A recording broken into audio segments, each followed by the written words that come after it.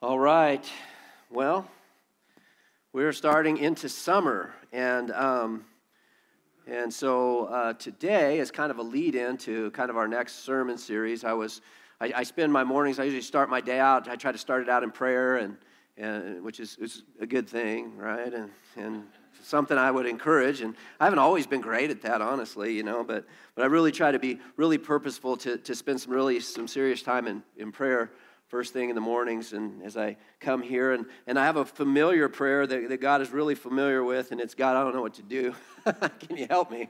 I got no clue what to do next. And so I was just kind of hanging out, and I felt like God just impressed on me to teach about the Holy Spirit. So we are finishing up a series on heaven. I hope you were blessed by that and kind of our misconceptions, I guess, biblically about what heaven is going to be like and what it looks like and stuff. And so we just finished that up. And so that's, interestingly, that's the thing that's rarely taught on in churches. So we got done with that. And the other thing that's rarely taught on, which is also interesting, is the Holy Spirit. And so we're going to go through the Holy Spirit this next, the whole of the next summer. There are some cards, too, if you want to invite somebody or whatever. They're around different places. You can find one of these cards and just invite somebody to our summer series. The first week, today's going to be kind of a lead on. We're going to lead on, whatever. The flesh or the spirit kind of a thing. It's this idea of like, what is this idea? And then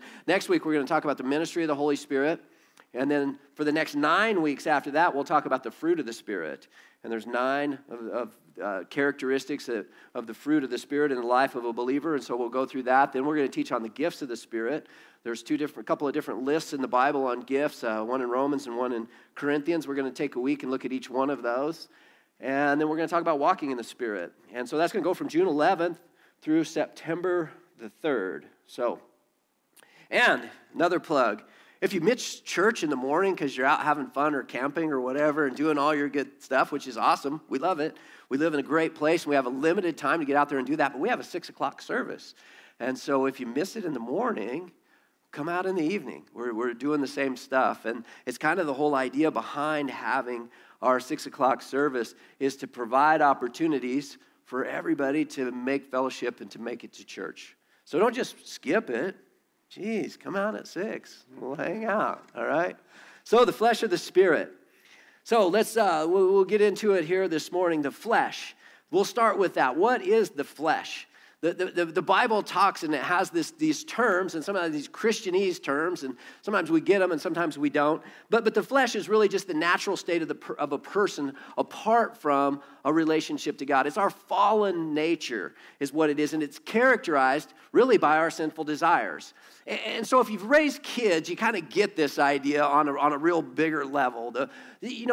Said no parent ever, gosh, look at this little one. They're like, so perfect. They've never done anything wrong. They've never stolen anything. They've never lied.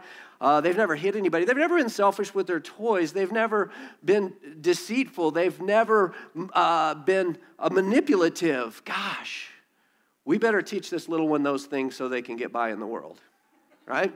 No parent ever said that, because the reality of parenting is that we all do all of those things naturally. And as a matter of fact, parenting is really this idea of when our kids kind of, and us too, don't get me wrong, when they derail, you help them get back on the track. So they derail here and we help them get back. It's a guiding and it's a moving. It's not a straight line. If you parented, you go into parenting thinking it's going to be a straight line for you because you have all of the right ideas, and you quickly find out that it's not a straight line by any means. And so anyway, the thing with that is that the Bible teaches us that we are born with an inherent nature to kind of seek after the things that really don't bless us, or the things that aren't necessarily right, or the things that aren't in agreement with God. The flesh itself is weak. It's weak. It's unable in its own self to really kind of change itself or to move in a different direction. I don't know about you guys, but how many times have you said, I'll never do X again, right? I'm done with that. It's over. I'll never do it. And then you don't make it till Friday, I never did. So the flesh is weak. The flesh is self-centered. It's all about ourselves when we're in the flesh, and it's rebellious to the things of God. Romans 8:7-8 really says this. It says, for the mind that is set on the flesh is hostile to God, for it does not submit to God's law. Indeed, it cannot. Those who are in the flesh cannot please God. So it's really simple. It just says, look, if this is the state of where we're living, you just can't really be pleasing to God. You can't get outside of a selfish pursuit of life. Because and you can't discipline your flesh into doing that. It won't do it. See, we spend way too much time, and especially as believers, trying to discipline our flesh, trying to just be better. I'll just be good. I'll do good things. I'll go help a lot of old ladies across the street. I'll do all of these good works or whatever. I'll discipline my flesh, and that will help me to be better. But that always falls short. Why? Because the flesh is weak. Because the reality of the self-will is that it always falls short. It can sustain us for short amounts of time, but rarely is it ever enduring really in our lives. The flesh is deceptive, and it disguises itself always in attractive things. The world is coming at us all the time. And you see, the interesting thing about the Bible is that it talks about the same stuff that we've been attracted to, that we struggle with as humanity, even though we're on the cusp of all of these amazing technological advances. All the society and all of these things have moved so far, but yet the human being still struggles with these same core struggle issues. We still are struggling with power and control and fame and things and stuff and power and possessions and sex and all kinds of things are just elementary to the human experience. We're all drawn, and we can struggle in all of those areas. And the problem with the flesh is that it has this real capacity to derail us spiritually. It pulls us into these things. As a matter of fact, we're constantly bombarded by the world, media, advertisement. I mean, advertising is an absolute science. People get doctorates in this kind of stuff these days, and they know exactly how to reach out and how to pull on us and it understands the things that we're naturally attracted to. And then so you start to believe things like, if I actually use this deodorant, I would become an NBA star, or I would have an amazing house, or I would be beautiful, or one of those kinds of things. And it's always pulling at these places. It's a big problem, too, with our social media. It's a big problem of why our young people, and especially maybe young girls, are struggling in particular. The suicide rate is going up drastically. Why? Because all of these people, we're all comparing our insides to everybody else's outsides. Everybody is on social media. I mean, I call it fake book. It's just fake book. It's this idea that I'm going to put out there this idea of who I would like you to believe that I am, right? And that my life is amazing, and I'll post all the amazing pictures in my life and Instagram and stuff like that, and we get out there and we start to compare that, and we're pulled to that because we want to have these kinds of things. Why? Because the flesh wants to give you identity. The culture around us, see, it's we who create the culture that is around us. Culture doesn't create us. It doesn't really change us. We're the ones who are driving and the driving force to the culture that we live in. Nobody's selling much out there to us that we don't already want, right? And so, but the flesh wants to define who you are. It wants to tell you what it is to have value in your life. It wants to tell you who you are or your identity. It wants to begin to determine these kinds of things for us and tell us that you're nobody if you don't have all of these things, if you don't drive this or live here or have this relationship. And identity is these are areas, and they're basics to what God has laid forth. You watch what is being attacked right now. It's the family, it's marriage, and it's identity. And because people are this deceitful flesh that we're just prone to, it hinders our growth. And it robs the joy and the peace that God would want to give us, and it distances us from God. Well, the opposite to that, and what the Bible talks about, is living according to the Spirit. And the Spirit is this. It's really that the Bible lays out that we are kind of triune beings in and of ourselves, that we're created by a triune God who is the Father, the Son, and the Spirit, diversity brought into perfect unity, the three of them into one, and that you really are that same kind of a thing. Your body, your soul, and your spirit.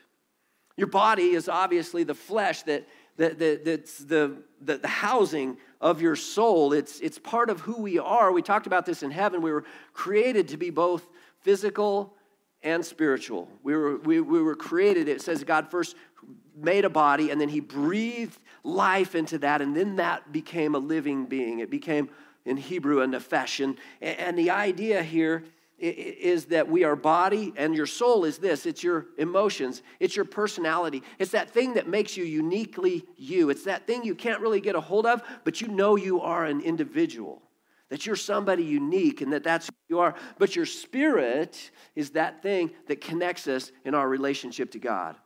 And that spirit is the very thing that was broken at the fall.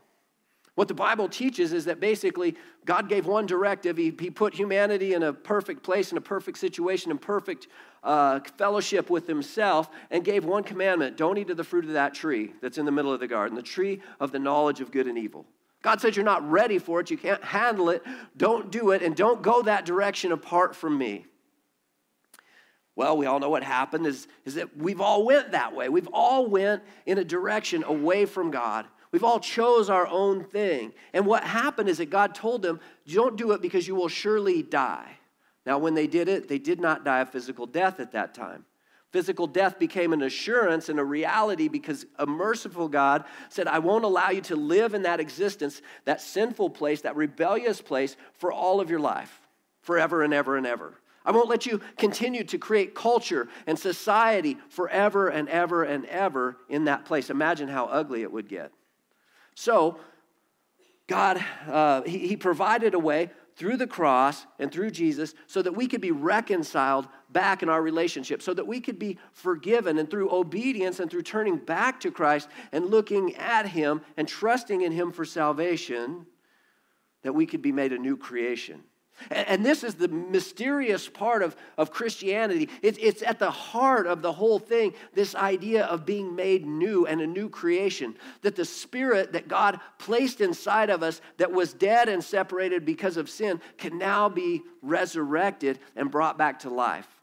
The Bible talks about it. Jesus is talking to a guy named Nicodemus, one of the Pharisees, at night, and he tells him this: that which is born of the flesh is flesh, and that which is born of the Spirit is spirit. Do not marvel that I said you must be born again. The wind blows where it wishes, and you hear its sound, but you do not know where it comes from or where it goes. So it is with everyone who is born of the Spirit. See, it teaches this. It teaches that we're born into this fleshly condition. A copy of a copy of a copy of a copy.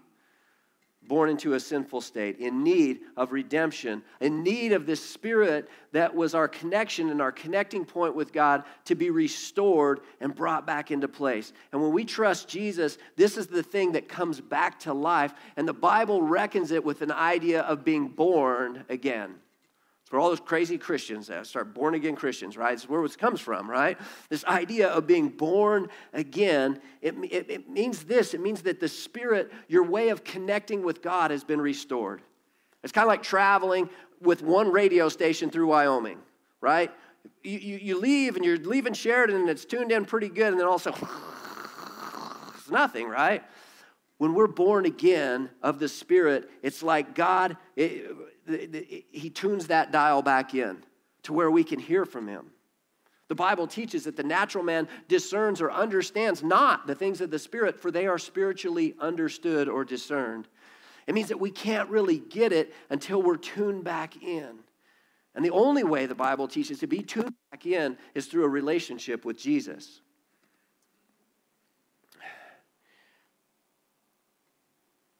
It's a crazy, mysterious thing.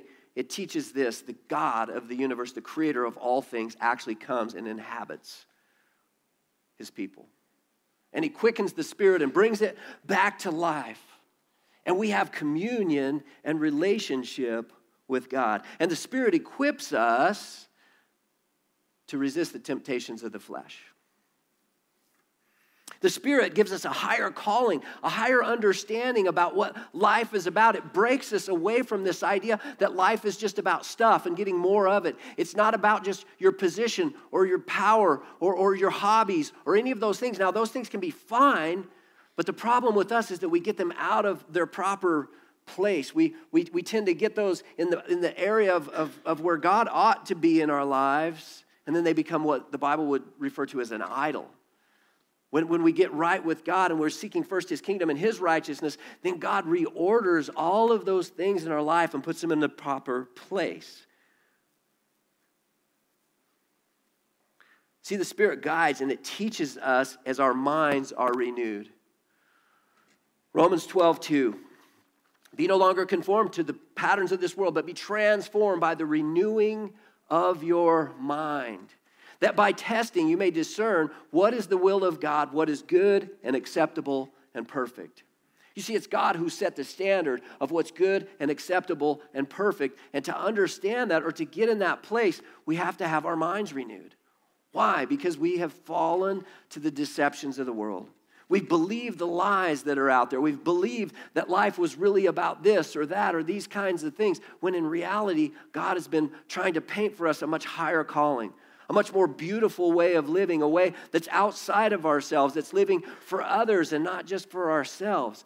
A way of living that's honoring God, that's understanding in and of ourselves and in this mind that is being transformed and being renewed by God what is good and what is right and what is acceptable. We're always looking for the will of God, and it's telling us right here that if we allow God to transform our minds, we're going to have a headlong collision with God's purpose and His will in our lives. John 6:63, it is the Spirit who gives life. The flesh is no help at all. The words that I have spoken to you are spirit and life. It's this idea, too, that it's the Spirit that gives life. That all of the things of the flesh, at the end of the day, are much more acquainted with death than life. And these are things that can never fulfill us. Why? Because they aren't made to fulfill you. They're not able to fulfill us. You see, if we spend our lives seeking after things, eventually those things will let you down because, potentially, you might lose those things in your lifetime. But if you don't lose those things in your lifetime, eventually you're going to die and you're going to leave this world and you're going to leave those things behind. And then how much value are they really? If you're seeking after youth and beauty, eventually you'll get old and ugly. And that's just a reality. And so you see these things, we can't set our hope in the things of the world because ultimately the things of the world will let us down. But it's the things of the Spirit that bring life and a continuity of life. The things of this world will continue on forever and ever and ever. We have a possibility of joining with God through the Spirit and living our lives in a way that's impactful, not just for the present and not just for the here, but forever and ever and ever. And to become something new, to become an entirely new creation. Still yourself, but really the self that you and I were always intended to be. Not the self that was deceived and distorted and the image of God distorted in us and robbed from us by the enemy, but the real purpose and challenge, the real purpose that God has for us. You see, it's an interesting thing. You change your mind and then God will start to change your heart. We first change our minds, and then God starts to work on our hearts. And it's the Spirit that empowers us to live a life that is pleasing to God. The hard part about this is that there's a battle that's going on. And the Bible teaches that there's a spiritual battle that is greater than that's a reality, that there's real evil that's going on in this world, and there's real good that's going on in this world. There's both malevolent and benevolent spirits, and there's a battle that is going on in the heavenly realms, and in the realms that we don't necessarily see or understand, but it's a reality nonetheless. There's an eternal thing that's going on in the midst of our temporal thing. And it's going on both in the life of a believer and the lives of the unbelievers. It says this, Galatians 5:17. For the desire of the flesh is against the Spirit, and the desires of the Spirit are against the flesh. For these are opposed to each other to keep you from doing the things that you want to do. Interesting way of leaving that, to keep you from doing the things that you want to do. Because the problem with our desires is that many times we're desiring things that at the end of the day won't really bless us. But God knows what blesses us. And if we feed into the Spirit here, we can live an entirely different way. There's a Native American kind of a parable that actually fits this very well. You've probably heard it. It's like a grandson, and his grandfather's having a talk with him, and he's telling his grandson, look, inside of everybody there's a black wolf and a white wolf, right? And the black wolf represents everything that's evil and bad and, all of these different things. But the white wolf represents the things that are good and honorable and loving and all of those kinds of things. But they fight. Inside of you every day, these wolves fight. And he tells his grandson, you can know which one will win the fight, though. His grandson says, well, how will I ever know which one will win the fight? He says, whichever dog you feed. Whichever wolf you feed will win that fight. That's very much exactly what we're talking about today is what are we feeding into? Are we feeding our flesh, or are we feeding the Spirit that's been born in us? See, the flesh still has the ability to tempt us even after we've believed and received the Holy Spirit. That's why Christians do such dumb things, right? I mean, it's why we see these guys who are just these up on their pedestals and in charge of, big churches and just fall off and topple off left and right. Why? Because there's still this draw. There can still be this place where there's a reality that if I leave walking in the Spirit, I can be enticed and pulled in by the flesh. It continually seeks to dominate our lives, this fleshly part of us does. And it will even emulate spirituality to stay there. It will create your own form of spirituality. You won't be surrendered to what God says. You'll create your own form. I spent years doing this, creating my own system of belief, the spiritual salad bar that said, well, here's what I believe and what I believe and what I think this and I think that, and no, I don't believe that, and whatever. At the end of the day, I came to realize that belief system had no power to change me. It had no power to change the way I lived and interacted in this world because I was the God of that system. Therefore, whatever I wanted to be permissible was, and I wasn't under authority, I was the authority. And when I'm the authority, it's a bad deal. It really is. It's not good for anybody, including me.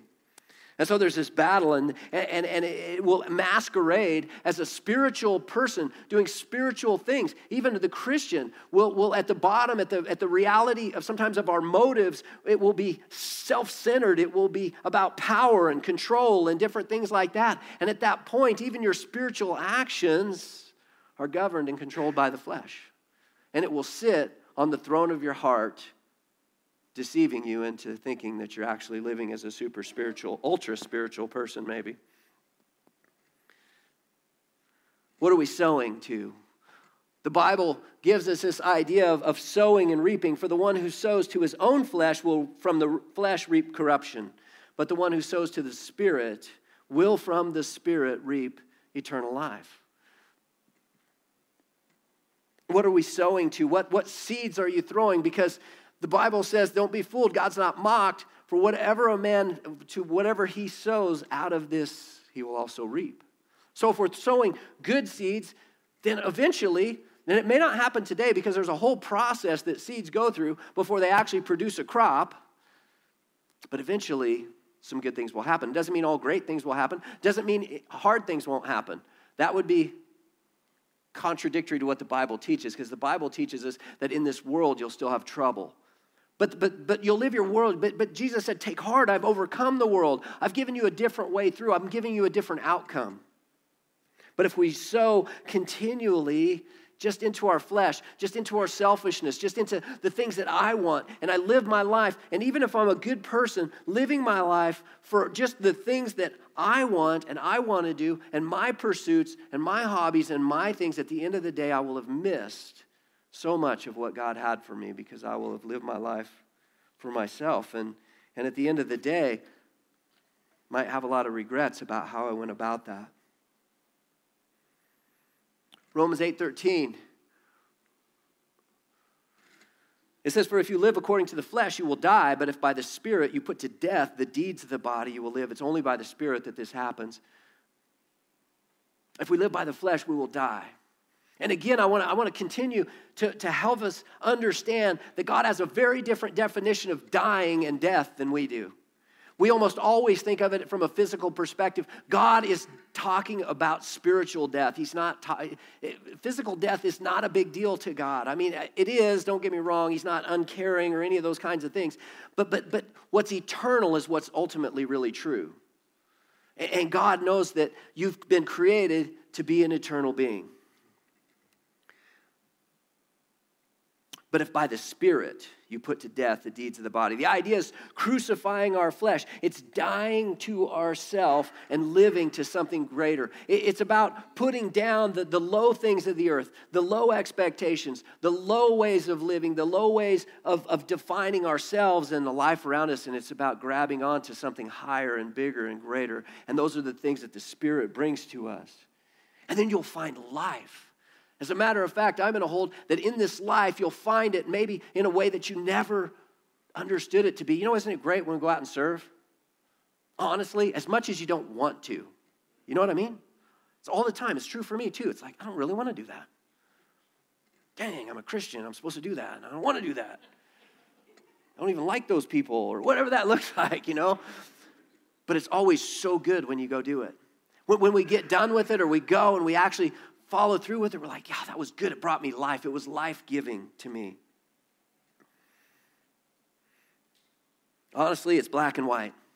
It's life or death. That's the way that the Bible lays it out. It's not the way Try is laying it out. It's the way that the Bible lays it out. It's one or the other. It's that black and white. At the garden, disobedience took us away from life, and death came. There's some interesting things in the Bible, some really weird stuff, honestly, right? Especially when you get into the Old Testament and stuff, and things that, because we're talking about a culture that's literally thousands of years prior to ours, there's a lot of things that we don't get or understand. And we have to start to understand those things from really a bigger picture perspective and start to understand that all of those things were guiding and directing and teaching the people something back then. So in the Old Testament, there were things like if you had leprosy, you were unclean. You were defiled. You couldn't come into the presence of God. You couldn't come into the temple. A priest wouldn't touch you. A woman who was on her cycle, it was the same thing. She was defiled and she had to go outside of the camp and all of these things. And you're like, wow, that's just really weird, you know, super weird to us. The same thing with a guy who was actually, and I'm not trying to be crude or anything, but if he was like leaking or struggling with like seminal fluid kind of a thing, it was the same thing. But you see, these things were a picture. They weren't allowed to go because all of these things, both a woman in her cycle and the man as well, were a picture of the unfruitful going out of life, out of their body. You see that because both of those things represented to the people life.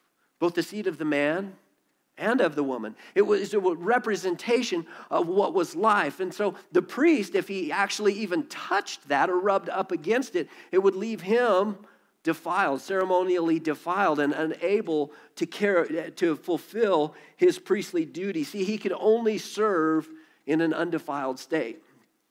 Things like touching a corpse, touching a woman who was on her cycle, touching a leper, coming in contact with some of these different things, it left him defiled.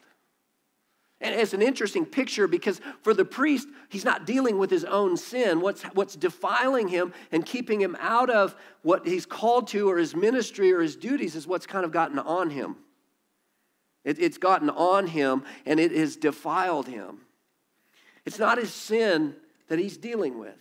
It's the same way with us. It's kind of an interesting thing if you think about it. See, when we go into the flesh always produces sin, but the issue isn't the sin in your life. The sin in our lives is dealt with. It's done. If you're in Christ, it's over. It is finished. It has been forgiven.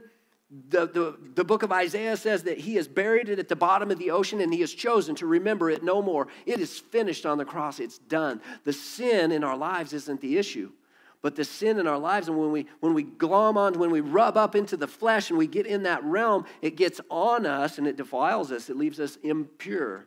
It leaves us unable to really carry out the ministry that God has for us. It just kind of messes it up. It takes us into a place where we can't operate in the same way.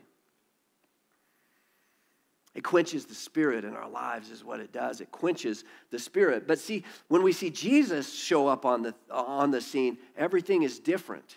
He's a different kind of priest with a different outcome. As a matter of fact, in his ministry, in the book of Mark, what do? We see him touch a leper. The leper comes to him and says, if you're willing, you can make me clean. And Jesus reaches out and does what no priest would do. He touches him. And see, what's on the leper doesn't get on Jesus. What's on Jesus gets on the leper. He then goes, and he's going on a little bit later, and he's going to the house of Jairus, and Jairus' daughter, his young 12-year-old daughter, has died. Or she's really sick, I guess, at this point. And Jesus, on the way, a woman crawls through the crowd and reaches into his hem and touches the hem of his garment. And she has an issue of blood, it says. And she's had this issue of blood for 12 years, and nobody can deal with it, and nobody wants to touch her, none of the other priests, because that will leave them ceremonially defiled. But Jesus, she touches him, and he gets on her, and she's healed instantly of that. And then it says he gets to Jairus' house, and this girl has died, and Jesus takes her by the hand.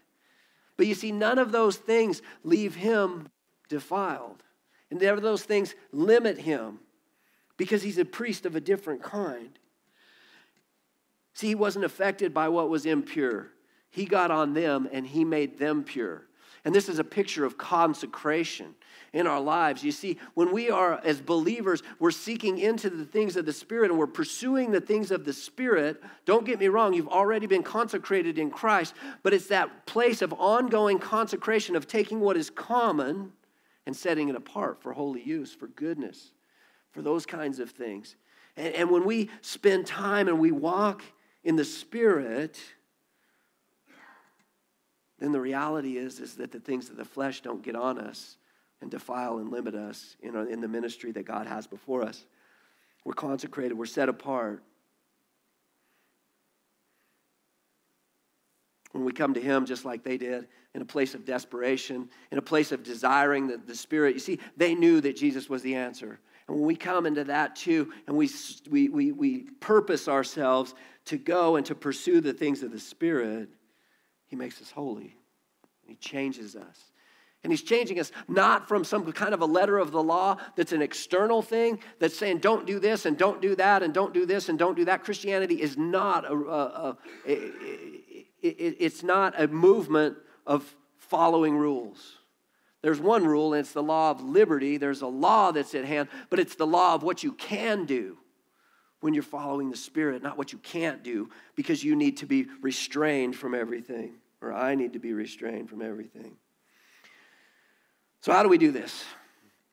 Well, first, you have to have a relationship with Jesus. Jesus said, I am the way, the truth, and the life, and no one comes to the Father but through me. No one comes to the Father unless the Spirit of God draws them to him. It's the picture of the Trinity in cooperation in the process of salvation. It's the Father. No one comes to the Father but through the Son. No one comes to the Son but unless the Spirit draws him. You have to have a relationship with Jesus. And you can do that at any time. It's really about a heart. It's not about a prayer. It's not about a certain amount of words. What it's really about is saying yes to Jesus, to reckon with the reality of the sin in our lives, that we've lived our lives for the flesh, for the things of the flesh, and that we need to be redeemed. We need to be made new. And then repenting, we turn from our sin. And repentance simply means to turn around. It means we go back towards God instead of away from him. And then here's the big kicker. I never want to sell a cheap gospel. It means you make him the Lord of your life. He becomes the authority in your life. His word becomes the authority and the means by which you're living your life. We quit living our lives by our own means and by the things that we think, and we begin to listen to God and follow close to him. You cultivate a relationship with him. And to cultivate the ground means to prepare it, to prepare the ground for the seed that will be put in it so that it will be fruitful. We cultivate our relationship with God by spending time in his word, by reading his word and understanding it, and by knowing the heart and the mind of God and what he has to say to us. This is a standard that he's laid out, and we need to understand it and know it. You cultivate it by meditating on his word, thinking on his word, allowing his Spirit to change your mind and your heart by spending time in there just in meditation, by prayer, which is talking to God, simply talking and also hearing from God, and seeking his presence, desiring to be in the presence of God. You renew your mind, like we said, Romans 8:5-6 says this, "For those who live according to the flesh set their minds on the things of the flesh, but those who live according to the Spirit set their minds on the things of the Spirit. For to set the mind on the flesh is death, but to set the mind on the Spirit is life and peace." We allow God and the Holy Spirit to renew our mind, to reshape our thoughts, to change our mind, and then allow God to change our hearts. You submit yourself to the guidance of the Holy Spirit. We begin to actually listen. How many times do you think that that God is trying to speak to us and we just don't listen? God is telling us things like, you should teach children's church one week. No, just kidding. None of this stuff is by compulsion, okay? We can't do it that way. But we do listen to the guidance of the Spirit. Begin to believe and understand that God wants to speak with you. He wants to commune with you. And the Holy Spirit is the means by which we have communion with God. God wants to speak into our lives. And it's not God can do whatever. Let's don't put him in a box. But when God speaks to me, it's not an audible voice. It's just this thing that happens in my spirit. It's a witness in my spirit that I just know, okay, all right, I'm pretty sure at least I'm hearing from God. And then I check it out with God's word because it can't contradict God's word. And maybe I run it off of some other people, some believers, some folks that I know and trust. And maybe I wait. Sometimes there's confirmation that comes. And sometimes through a process of some of those things, I'm like, you know what? I think I heard this from God. I think we're supposed to do this. I think I'm supposed to do this. So we submit ourselves to that. We surrender our will to the leading of the Spirit. Remember, he's a king. This is the reality. He's a king with a kingdom.